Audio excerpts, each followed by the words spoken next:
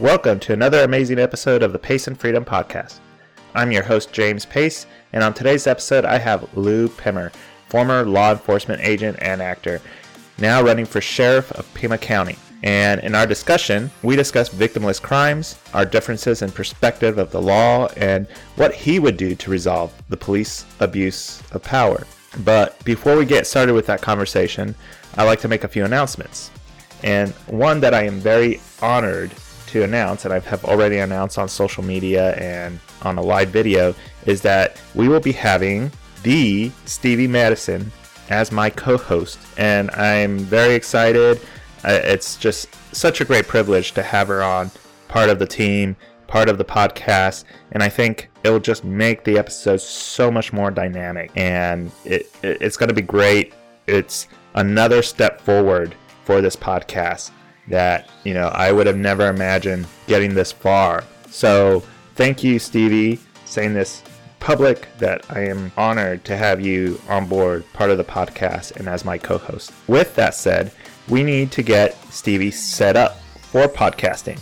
And one of the things she'll need is a microphone. So I'm hoping that we can perhaps get our listeners to help us with that by donating to the podcast. So if you go to www.paceandfreedom.com, and if you go to the merch section, there's going to be another little menu there for donation. So you go to the website, hit merch, and then the merch page pops up, and then there's going to be a button on the top that says donate. So make a donation so that way we can get Stevie a good microphone that she can use, a decent microphone, and be part of this amazing adventure with me. I think, again, it's just going to make this podcast so much better. The other thing you can do to help is make sure to subscribe. I get a lot of listenership. I see that the downloads are just increasing every day, and we're about to hit, just within the last 2 months, 1,000 downloads, which is just amazing to me. I have never better than the last season, and in the entire last season was about 6 months, and I didn't hit 1,000, and we're about to hit 1,000 downloads just in the last 2 months. So I think that's wonderful news right there. And so if you subscribe, it just makes it easier for people to find us. The more subscriptions we have and the more reviews you give on Apple Podcasts, you're able to give a review, between a 1 and 5 star review, and that's what moves the podcast up on the search algorithm. So please subscribe, please like, please share, please review. All this stuff will make it to where we can move up to the top and more people can find the podcast, and the more listenership, the more downloads we get. And again, go to the website, www.paceandfreedom.com, and you can find a bunch of neat stuff there. The merch store, you can donate, you can find all the past episodes, how to get to the episodes in the different platforms, and you can look at previews of upcoming episodes. So without any further delay, let's go ahead and start our conversation with Lou Pimmer.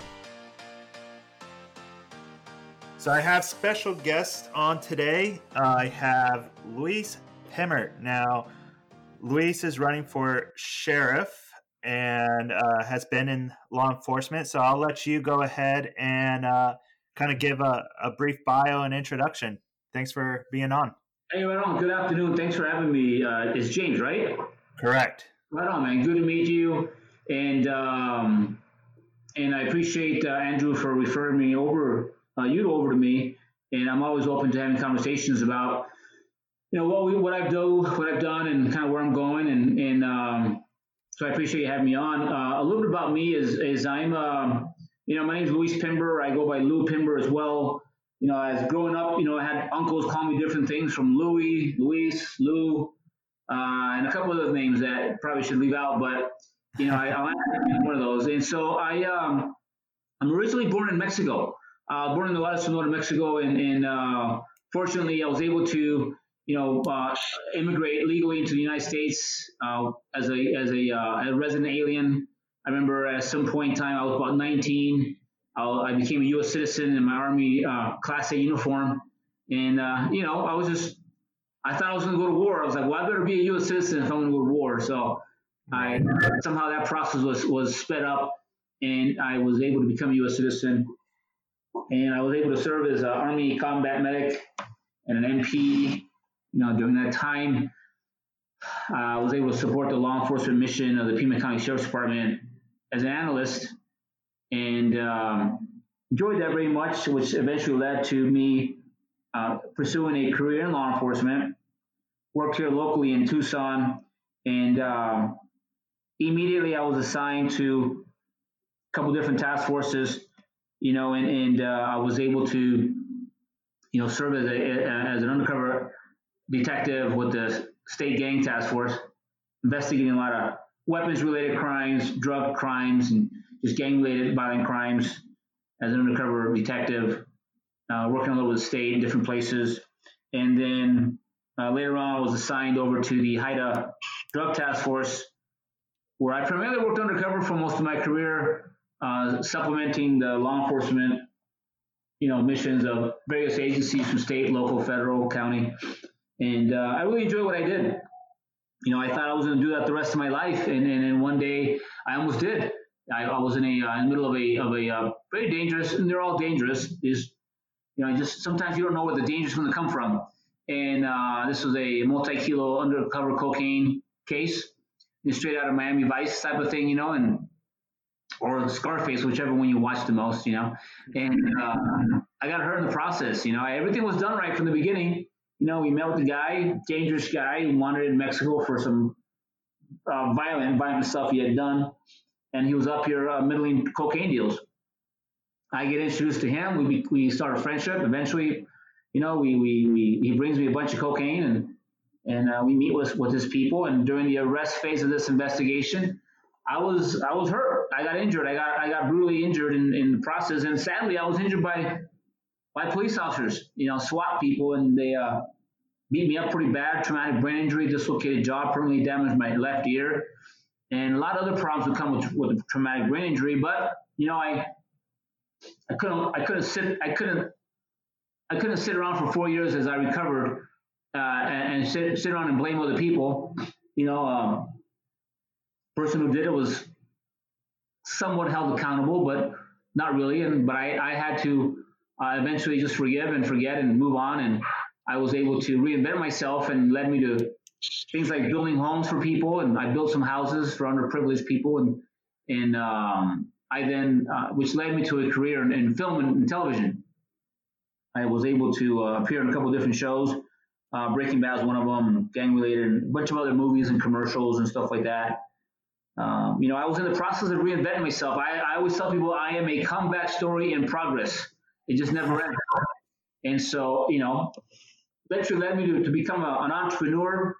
I own a financial firm with my wife called PHP Agency, locally in Tucson with the 212 Financial Group, the extra degree. And, we have brokers and other brokers in Tucson, 3 other brokers in the Phoenix area. We're expanding. And, when I started this business, I was approached to run for sheriff by people within the sheriff's department. And I turned it down primarily because I wanted to start a business. And opportunity came up again. Problems with the guy, currently in office, the current sheriff. And I feel remiss if I didn't run on the Republican Party to oppose him. And security guy running on the Democrat side, his name is Kevin Kubicki, a really sharp guy. And I said, well, I should run, and it's my right to run. And by the way, everything I've shared with you right now, I actually wrote this down years ago. I was a child, and I wrote down that I was going to be the greatest law enforcement officer that ever lived. It didn't happen, but it came pretty close. I wrote down I was going to be Inspector Gordon. I should have wrote that. That didn't happen. I wrote down that in the 6th grade on a piece of paper, a teacher said, "What will your dream job be?" I'm like, well, I don't know, man. I can't dream. I live in South Tucson. I live in a garage. my dream is to have heat, and so I wrote down that I was going to be a stuntman. And one day I'm on the set of Breaking Bad, and what I was doing at the time was considered a stunt as the camera pans down right next to my face. And the chills came over me, man. I just realized, oh my God, I just fulfilled that goal that I wrote down when I was in the 6th grade. Now, I wasn't trying to get that fact that I was an actor. It was like, wait a minute, I wrote this down and I saw it one day, and I was inspired by my brother who did his own stunts on chips, and then one day I wrote down that I was going to probably run for office someday so I can help my community, and so it's all kind of coming true. If you work hard enough, you can make it happen. You got to be willing to put in the grind, So that's who I am, bud. Thank you. Yeah, no, for me, it's kind of inspirational to see somebody that was able to come to this country and just, like you said, really grind and get somewhere. And I tell people all the time, if you really put in the work and the commitment and the discipline into something, you can achieve a lot. Even if life throws some curveballs at you. I mean, I've had my fair share of curveballs thrown at me, and I consider myself a survivor of sorts. Yeah. And just trying to make it through things. And look at it now, I'm not like wealthy. I'm still a working class person, but to say that I've been able to talk to somebody that was on Breaking Bad, an actor from Breaking Bad, and been able to talk to Andrew McLaren and talk to presidential candidates and other politicians, I've never would have imagined making it that far if it weren't for me just being tenacious, even with, all these life events that kind of would set me back at times. But if being tenacious and being committed and being disciplined can get you very far. So definitely an inspiration. Now, I wanted to talk because I'm personally, if we kind of talked offline a little bit through text and emails, and as you know, and we even had a phone call. As you know, I'm a libertarian, and I created this platform, this podcast, because one of the things that kind of irritated me listening to other libertarian podcasts and listening to conservative podcasts and liberal podcasts is that all these different podcasts and YouTube channels are all echo chambers, right? You're just preaching to the choir. And on top of that, I notice that when I talk to somebody, if I don't mention that I'm a libertarian and I start talking to somebody, I talk to a Republican or a Democrat, a conservative or liberal, if I don't mention what I am, they tend to listen. Yeah. And they tend to be a lot more open about having a conversation. And as soon as a label is thrown in that conversation, it just changes. It becomes hostile. It becomes almost defensive communication. Yeah. So I created this platform. What's that? I've had the same happen with me. Right. It happens. It's just how people naturally go into judgments based off of labels.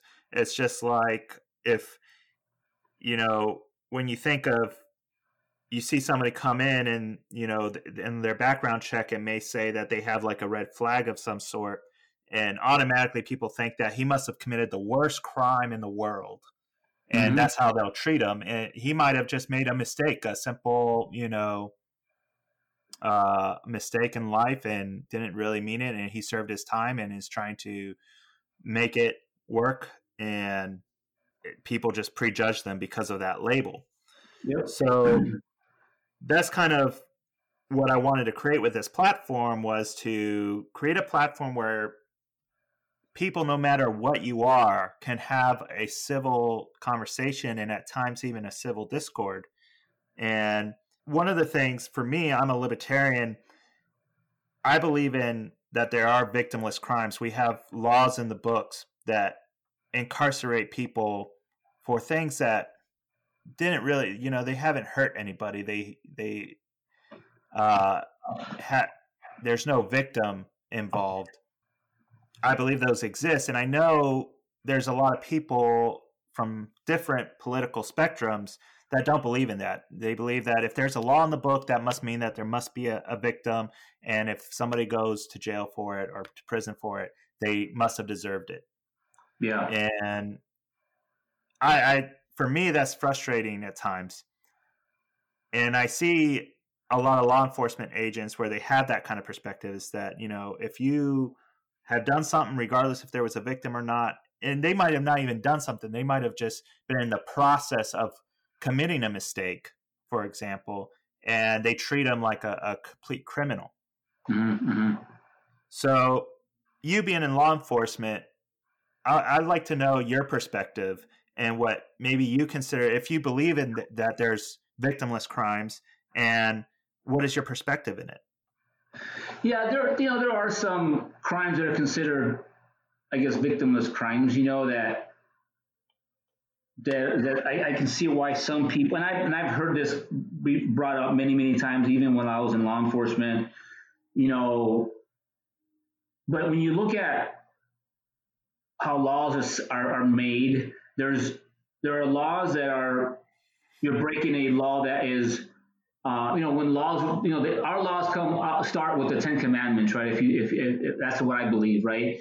With the Ten Commandments, and then from there, there's man-made law, right? And then there's laws that are, you can break down state, federal, and county ordinances and city ordinances and stuff like that. Most laws are designed to maintain order and to prevent things from, getting even worse, from escalating from there. When you look at a crime, let's say, the one that always comes to mind is prostitution, right? Because it's two consenting adults, right? Right. That one's the most common one. In that sense, some states have made it legal, but it's also heavily regulated, where it is illegal.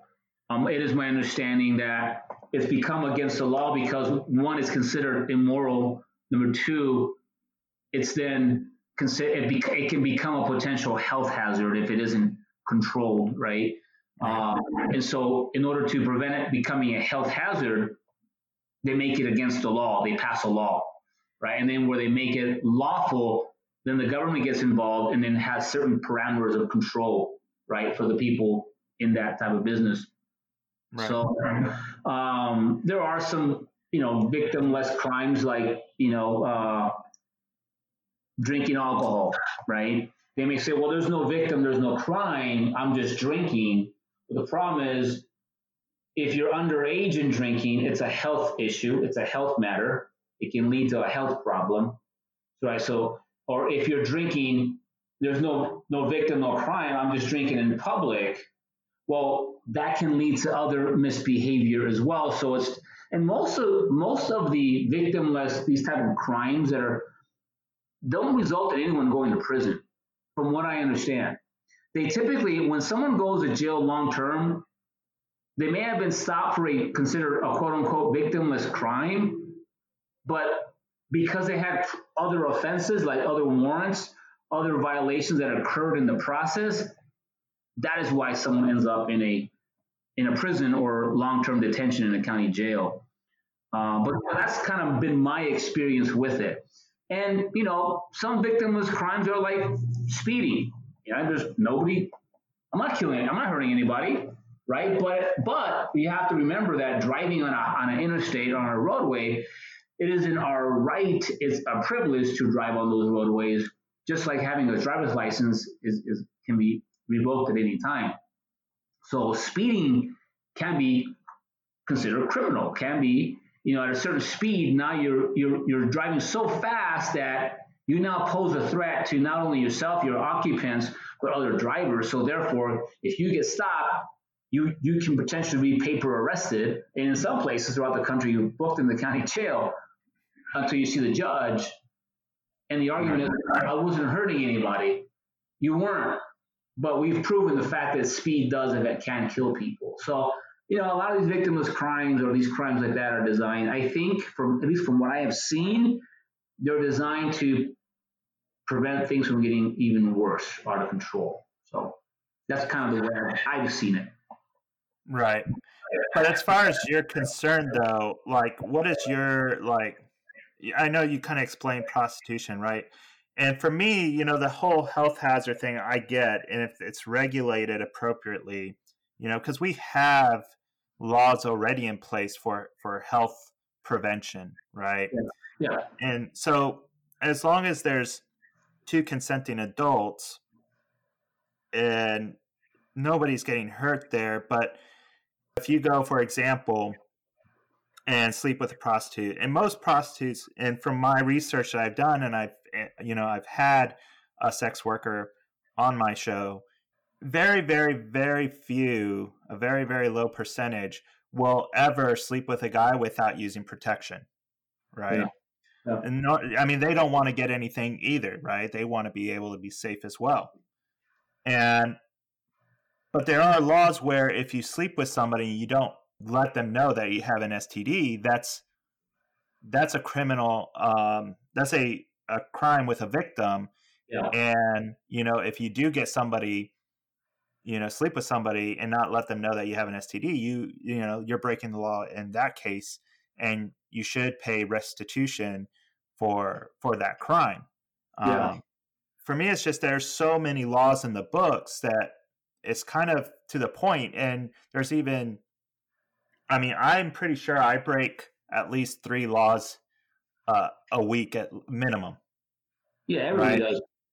Exactly, and how can we say that we live in a country that's free when any moment you can be thrown in jail for a crime that you've been committing probably every single day, without knowing, because there's just too many laws.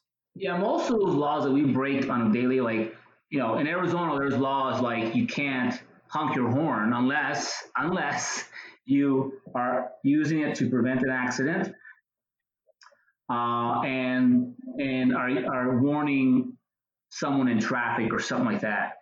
And so if you honk it just to honk at a passerby, or you just broke the law. But those type of, number one, they're not really enforced, right? But number two, they're not going to land you with the citation or even in jail, or any kind of detention. Right. But remember, though, you're talking about these victimless crimes, like we're talking about prostitution, right? Remember, many of these girls or men, they become victims in that there's a lot of assaults that occur, rapes, right, aggravated assaults, murders. So it's all this preventative type of, the law is almost like many of these victimless crimes are like laws that are there to prevent it from escalating, and yeah, every day we break the law. If you speed one mile over the speed limit, you just violated, a civil infraction. If you speed beyond 15 to 20 miles, you just it's a criminal speeding ticket at that point. Now it's criminal law, misdemeanor, right? Right. But I get it. Sometimes we can be law booked to death, and yes, I believe we do live in the greatest country in the world. For a young of a country that we are, our success in the worldwide is really based on the fact that we've embraced capitalism, and we have the freedom to buy, sell, with hopefully with as little government intervention as possible. Sometimes when the government gets into your regulates you, it's really to get into your pocket sometimes, especially when it comes to commerce and capitalism. But yeah, I believe we are the freest country in the world because at the same time, we do have laws that help protect us. Yes, it is a free country, but nothing is free. Somebody at some point paid the price, and we have a responsibility as well to each other to abide by, to keep it between the lines as much as possible, so we can move about freely, So, but I can see it from both points of view. Yeah, and the one thing I would like to say, we don't always, and I'm not trying to deny that we're not the freest country in the world at all, like by any means. I just had a nice conversation with somebody from Uganda. He's one of the administrative officers for a think tank in Uganda, a libertarian think tank.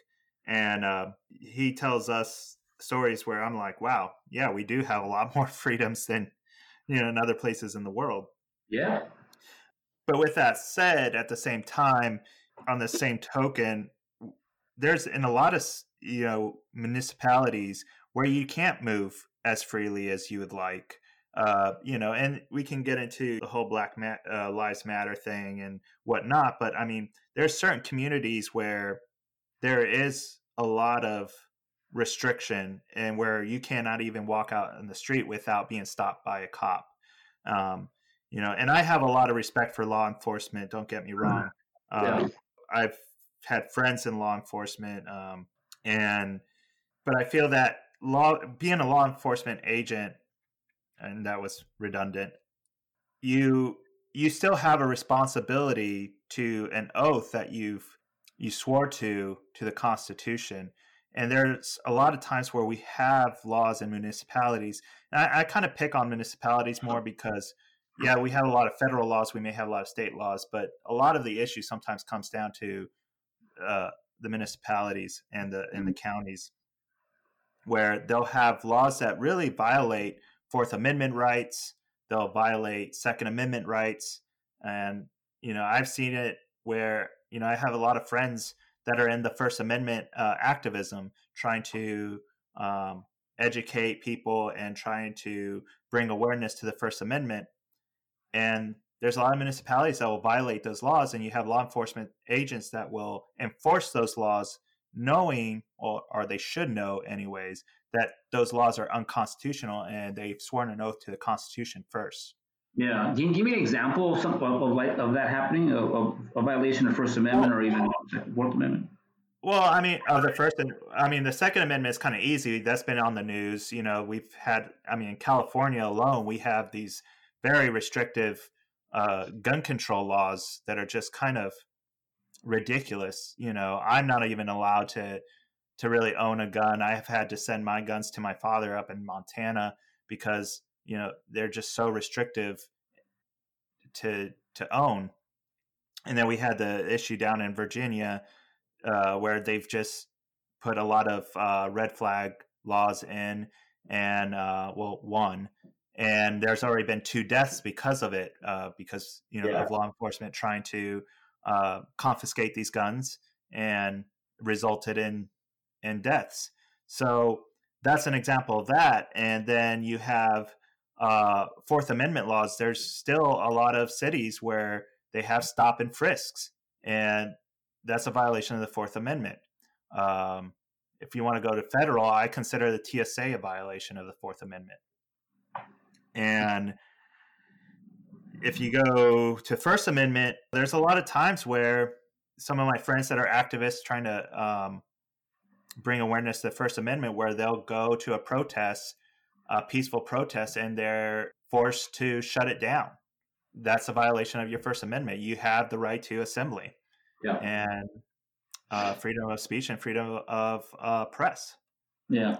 I see. I can see how you can see it that way. I totally get it.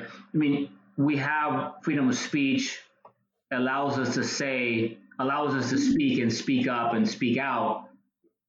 At the same time, we also have a responsibility when we do that.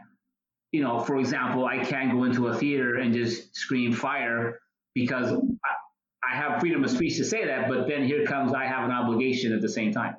I'm going to run into the law when I do that, So our freedom of speech, because there has to be a sense of order, you're allowed to post up at a location, get a permit so that law enforcement is aware that you're going to be there, because law enforcement's job is also to protect your right to speak.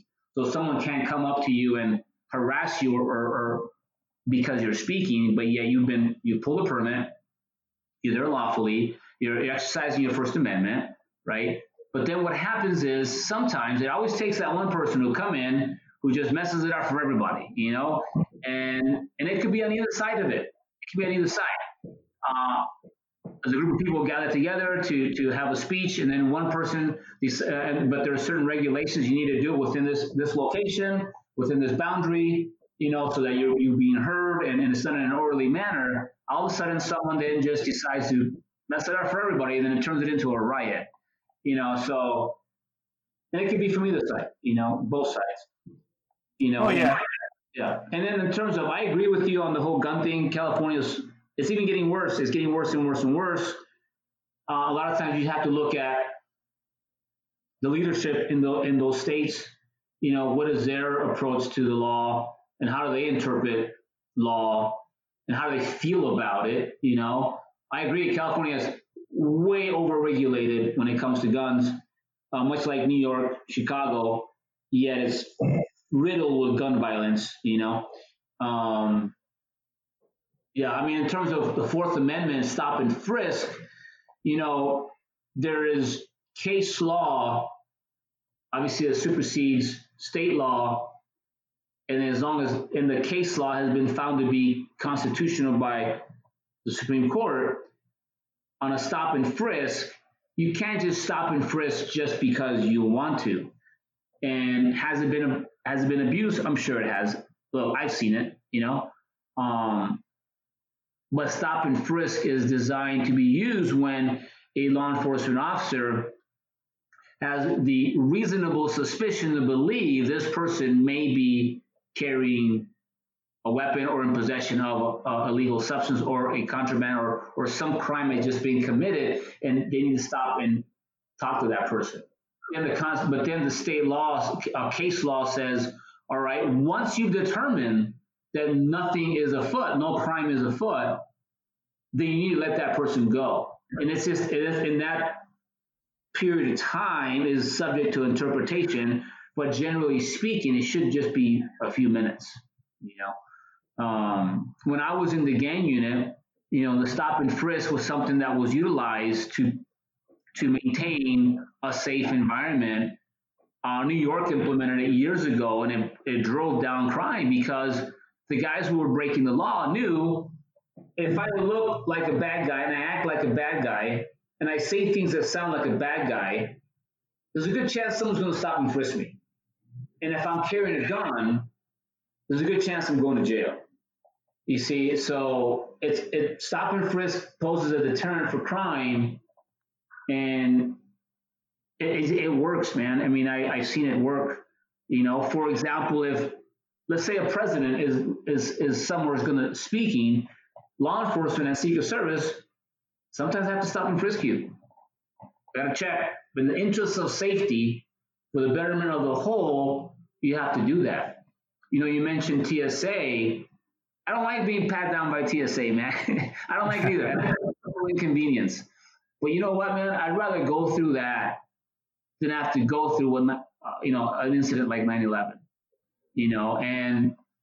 And as long as everyone's treated the same, we have to be okay with it. As long as people are treated the same. If there are certain indicators that tell a person, this guy, I see some flags here, I need to speak to him or her, regardless of age, sex, gender, religious, whatever, pull them aside and have a chat with them in the interest of, sometimes we have to deal with a temporary inconvenience so we don't live the rest of our life with regret, unfortunately.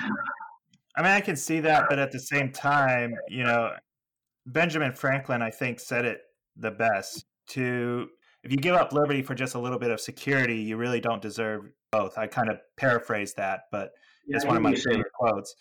And I mean, even you kind of admitted that there are times where those are abused, And I mean, I can get the point where, we're not everybody's perfect, but whenever there's some sort of, I talk about this a lot, whenever there is some sort of prohibition of sorts, it creates more violence than less. And I don't know if you've seen that kind of, as, being in the gang and drug task force. Drugs is another thing that I really personally feel that is, and this is coming from somebody that suffers from alcoholism. And, a lot of people that you've talk to that were alcoholics or recovered alcoholics, they'll tend to say, "Oh, I think that alcohol should be illegal." Well, for me, I don't believe that. Even if I'm an alcoholic, I just choose. I made a choice after hitting rock bottom, and I stopped drinking. I haven't. I've been sober for 5.5 years now. Right on, man. Thanks. It's good. Yeah, it's good. But that doesn't mean that I should prohibit somebody else from drinking just because I have what I consider a medical condition. Yeah. And we've seen with the prohibition of alcohol how much violence it caused. It created gangs. It created street violence. Alcohol was being made in a way that was unsafe and unhealthy. And it created more deaths and more violence than when it was legal. And I kind of find drugs the same way. I think that having a lot of these illicit drugs prohibited is causing a lot more gang wars, cartels, violence, and for drugs to be made unsafely. I think if it was legal, at least we can, make sure that drugs are being made appropriately, that they're not laced with other drugs, and allowing for people that, like myself, that have an addiction problem to get help without feeling like they're going to go to jail because they get some help. Mm-hmm, mm-hmm. I grew up with a father who's an alcoholic, and some say, well, he didn't victimize anyone but himself, but man, were we victims of it, bro. I mean, we had to move. No, we had lost so much stuff, schooling, time lost with family. I think we were victims of it. I didn't live with a victim mentality, but yeah, there are victims indeed, and he definitely had to get help. But there was a lot in what you just said right now. As far as alcohol goes, as far as drug goes, there's got to be some control over it, and that's called law. And that's called law, and then an enforcement of it. Do I think that people are they free to go choose and do what they want to do? Sure, go ahead. But there's a responsibility behind it. You have to be responsible for whatever it is you're doing. There's a consequence to that, and when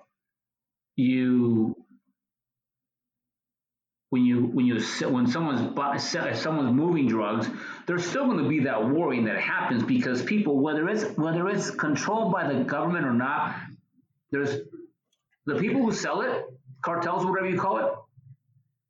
They're going to fight for control of the ports. They're going to fight over who's going to control the port to move those drugs through. Whether there's law or there isn't law, whether it's outlawed or not, there's still going to be chaos, violence, and all those things. It's just if you look at the beginning of time, there was always some sort of lawlessness that occurred because somebody wanted to have control over something else or an area. That's kind of my thought on that. Yeah, I don't get me wrong. Even as a libertarian, I don't consider myself really an anarchist. I lean that way, but I believe in the golden rule, right? Don't hurt your neighbor. Don't kill your neighbor. Don't steal from your neighbor. Yeah. Right. Other than that, for me, I just think that if you want to do something that might be stupid to yourself, I think that should be your total right. But the moment that you hurt somebody else, even with myself, I thank God had never killed anybody when I was drinking. I've never, as far as serious as that, but I definitely had my victims. And like you said, I hurt my family, maybe not physically, but definitely mentally, and caused a lot of harm there. And one of the things, when I was going through my recovery, I personally don't really like AA all that much. I don't think that's the most perfect program, but for me, what helped was being able to go to the people that I've hurt and talk to them about it and try to seek either forgiveness or some sort of restitution to them. And I think that is a responsibility that, if you want certain freedoms, and something that I teach my kids today, I try to let my kids be very free and make choices, and they're only 9 and 7. But I always tell them, remember, you may be free to make these choices to, freedom of choosing what you do, but always remember that for every action, there will be some sort of reaction, right? Some sort of consequence. Yeah. And I teach my kids the golden rule: don't hurt other people, don't steal their stuff. And it seems to work. My kids make, for as young as they are, they make some very, very wise choices. I'm always impressed at how my son and my daughter will, how they treat other people. They're very respectful, and they're really good kids. And I think as adults, we should kind of take a page out of their book that, you may have freedom of choice to do things, but just be aware that there will be some sort of consequence, and you may have to pay some sort of restitution. Yep. Agreed. But I just feel that there's a lot of unnecessary laws that go on top of other laws and make life a little bit more restrictive for the rest of us. I think there are a lot of old laws in the books that are somewhat redundant or that really don't need to be there. But look, as long as you keep it between the lines, you don't run into the law. If you run into the law, as long as you're respectful, as long as you abide by your own Constitution and the Constitution of the United States, you're going to be okay. But I'm thankful there's laws in place to help control certain behaviors, and help.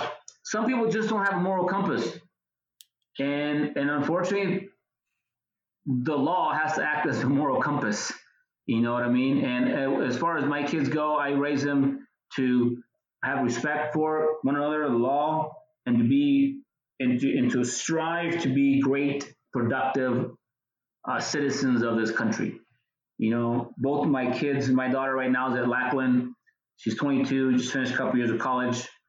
And my son just graduated out of Fort Leonard Wood recently, Army MP school, ROTC, proud of both of them. I tell them, look, go out, be the best you can, take what's yours, give to others, lead, learn to lead, and also learn how to follow, so that's kind of where I'm at in terms of my kids, stuff like that goes. So I want to go back a little bit to the kind of the situation you had when you were in law enforcement and you were undercover. Yeah. And speaking about hurting people, and we see this, it comes up in the news where, certain law enforcement agents can be abusive, abuse their power. And then you spoke of, how this one particular police officer, didn't really pay for his crime. He didn't get maybe the justice that he really deserved. And we see that in the news, more often than we would like, where, police officers would commit a crime. I know Andrew talks about it quite a bit. He's running for mayor in Chattanooga, and, he talks about a few officers that have committed sexual assault, rape, stealing. And a lot of these cops will get away with a slap in the wrist, or, simply just get fired. But they get to roam free. And if anybody else would commit these crimes, they go to jail. And you're now running for sheriff. Is this something how do you see this playing out? I don't know in your department if you have any of these issues now, but if you did have these issues, what is your feeling on that? Law enforcement, it's a difficult profession. Most of the people that you meet aren't happy to see you.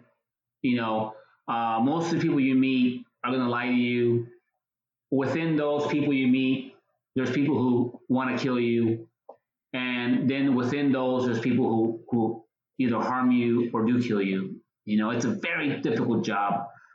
I also understand that there is and I have to admit, there is a small percentage of men and women who wear the badge who shouldn't be wearing the badge, and who are the bad apples, right, that ruin it for everybody else. There are those. I came across one, in my years working undercover. This individual beat the living bejesus out of me as I lay on the ground. I suffered those injuries, and I subsequently had to medically retire. And there's others out there that do either intentionally or unintentionally make bad decisions, and they don't belong in the field. They don't belong in law enforcement. And unfortunately, we live in an imperfect world, and it's there's actually more clergy that go bad than law enforcement, and so those that are found to have broken laws have been prosecuted, and many, and I'm sure a few have not been. At the same time, there are many people, everyday citizens, who have broken the laws and done things that have not been prosecuted for it, and many that have been prosecuted for it. I believe that law enforcement should be held to a higher standard, and I believe we do. Now, does the individual officer or agent hold himself or herself to the higher standard? I don't know. They should. As if I'm elected sheriff, I'm going to make sure the men and women of Pima County are held to a high standard, but at the same time that they hold themselves to a higher standard. We are the heroes. We don't wear capes. We don't fly. We're not bulletproof, but we answer the call when no one else wants to. And we have to make decisions. They have to make decisions in a matter of seconds on whether someone lives or dies, on whether they're going to go home or they're not going to go home alive, and whether their partners are going to be alive as well. It's a difficult task. It's a very difficult task. No, I mean, I don't deny that whatsoever. Yeah. It's definitely not a job that I would personally want to do. I told people that as I was leaving the service, and I was trying to look for a job. It was really hard for me initially to find a job getting out of the service, and everybody kept telling me, but you can get a job easily if you go become a police officer, and I just couldn't imagine putting myself in that situation. And, it's because it is a lot of responsibility. It is. And it can be tough for a lot of people. And I do recognize that. And on that same token, I also see where a civilian, it's almost like a civilian has to be held to a higher standard sometimes than a police officer. I'm sure there are cops that do get the full prosecution and go to jail for committing crimes, but we see more often than not where they don't. And that could be just because of the media. I won't deny that either. Mm-hmm. Because it can be more sensationalized to see a cop, get away with murder, and then seeing a cop getting the full book, right?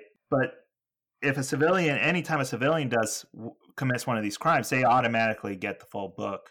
And we don't see that all the time with cops. There seems to be some sort of a preference there. I see. I have to disagree there, because I've been on both sides. Right? I've investigated cases on behalf of the defense, right, where their client committed a felony crime, violent crime, murder, whatever the case may be, and these people who are the accused are whether they're given every opportunity to prove their innocence, and many of them, they get charged with a lesser crime, right? Depending on their history, depending on their priors. In many cases, they may go from a certain murder class to a lower murder class because someone investigated the incident on their behalf. People like me, I've done that. At the same time, a law enforcement officer commits a crime. I've seen it firsthand.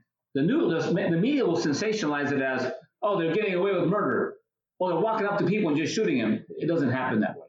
Believe me, I've seen it where police officers are being held to an even higher standard because they're a police officer, because they know better. I've seen it. I've been in the courtroom. I've seen it. The media will share what is going to sell. And I'm sure there's been a small percentage of cops who maybe have gone away with murder, but those who have not, believe me, they get prosecuted to the fullest extent of the law. And judges have zero tolerance for that, and a lot of times, there's a lot of this media does sell a story and it doesn't make any sense, and they'll sell the lie when in fact, if they simply just told the truth, the chips are going to fall where they're going to fall. If they simply just spoke the truth, so I've seen it. I've seen them held to a higher standard, and I'm sure there's a small percentage who've gone away with things that they shouldn't have done. And those people do not belong in the industry, and they eventually will see their way out. Do you see any under your, say, you win and become sheriff, and I'm pretty sure you are, by the way, that you'll be the next sheriff. Do you have any idea of some sort of policies or that will help kind of keep good cops on the force and kind of weed out the bad ones? The cream always rises to the top, right? It always makes its way to the top. I think if you impose certain standards, eventually those who cannot meet the standard see their way out or are pushed out.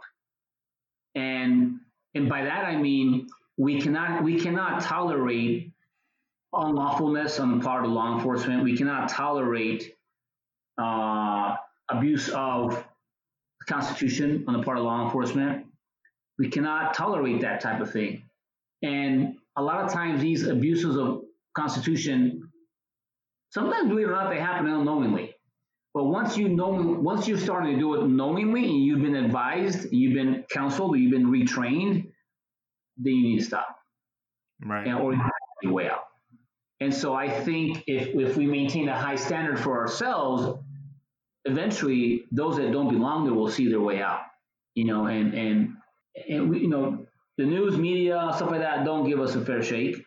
When law enforcement do something right, they don't talk about it.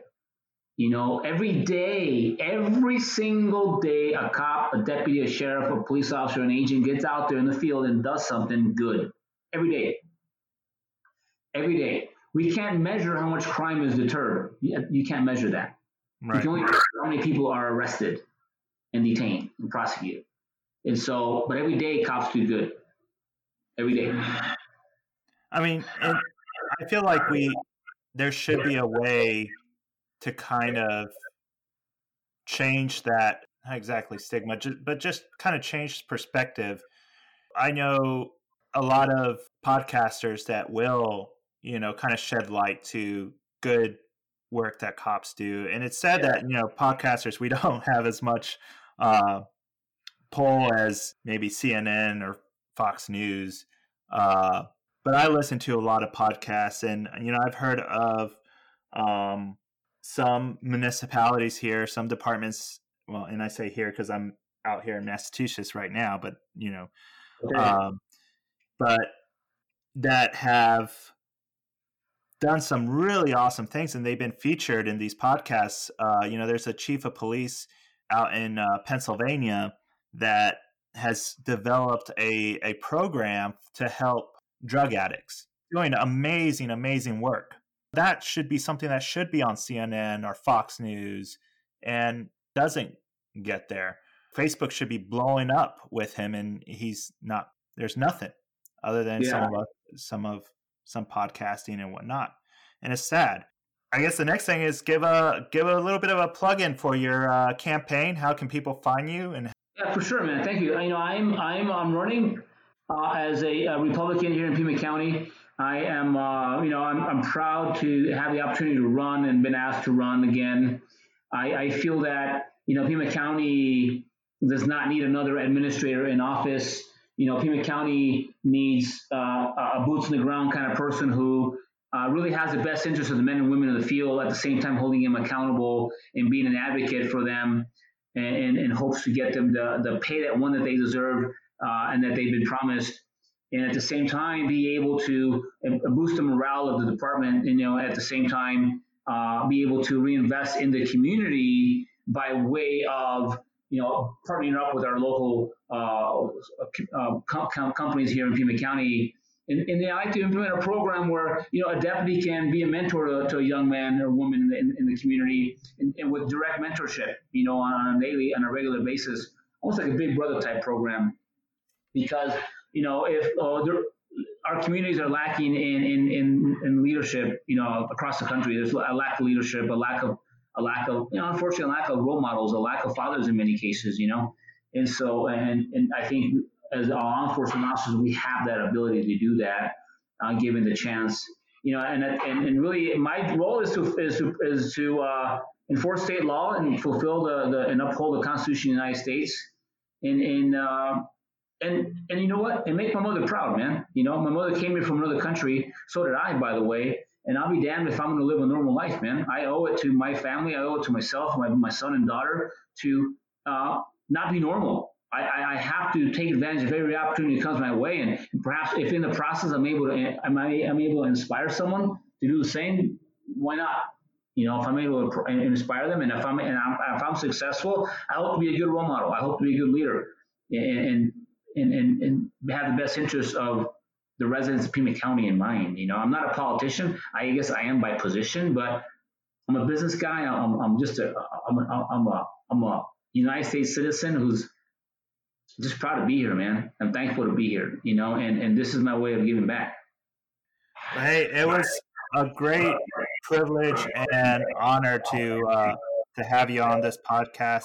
Again, this is what it's all about, even though you and I may not agree on everything, but we were able to have a great and amazing conversation without, throwing turds at each other. And, that's what I think freedom of speech is all about, is to be able to have conversation and try to work things out. And I guess my hope with people like you going into office is that we can kind of bridge that divide and try to live together peacefully without stepping over each other's toes and creating hostilities and hate. For sure, man. A lot of times when you run out of things to say, people revert to hostility and stuff like that, So I appreciate having me on, man. Much success to you, and be sure to follow my page on Facebook, Luis Pimber for Sheriff, or Pimber4Sheriff.com, the number 4, Pimber4Sheriff.com, and give it a like. Say hello, and thanks for having me on, bud. Yeah, absolutely. Thank you. You're welcome, bud.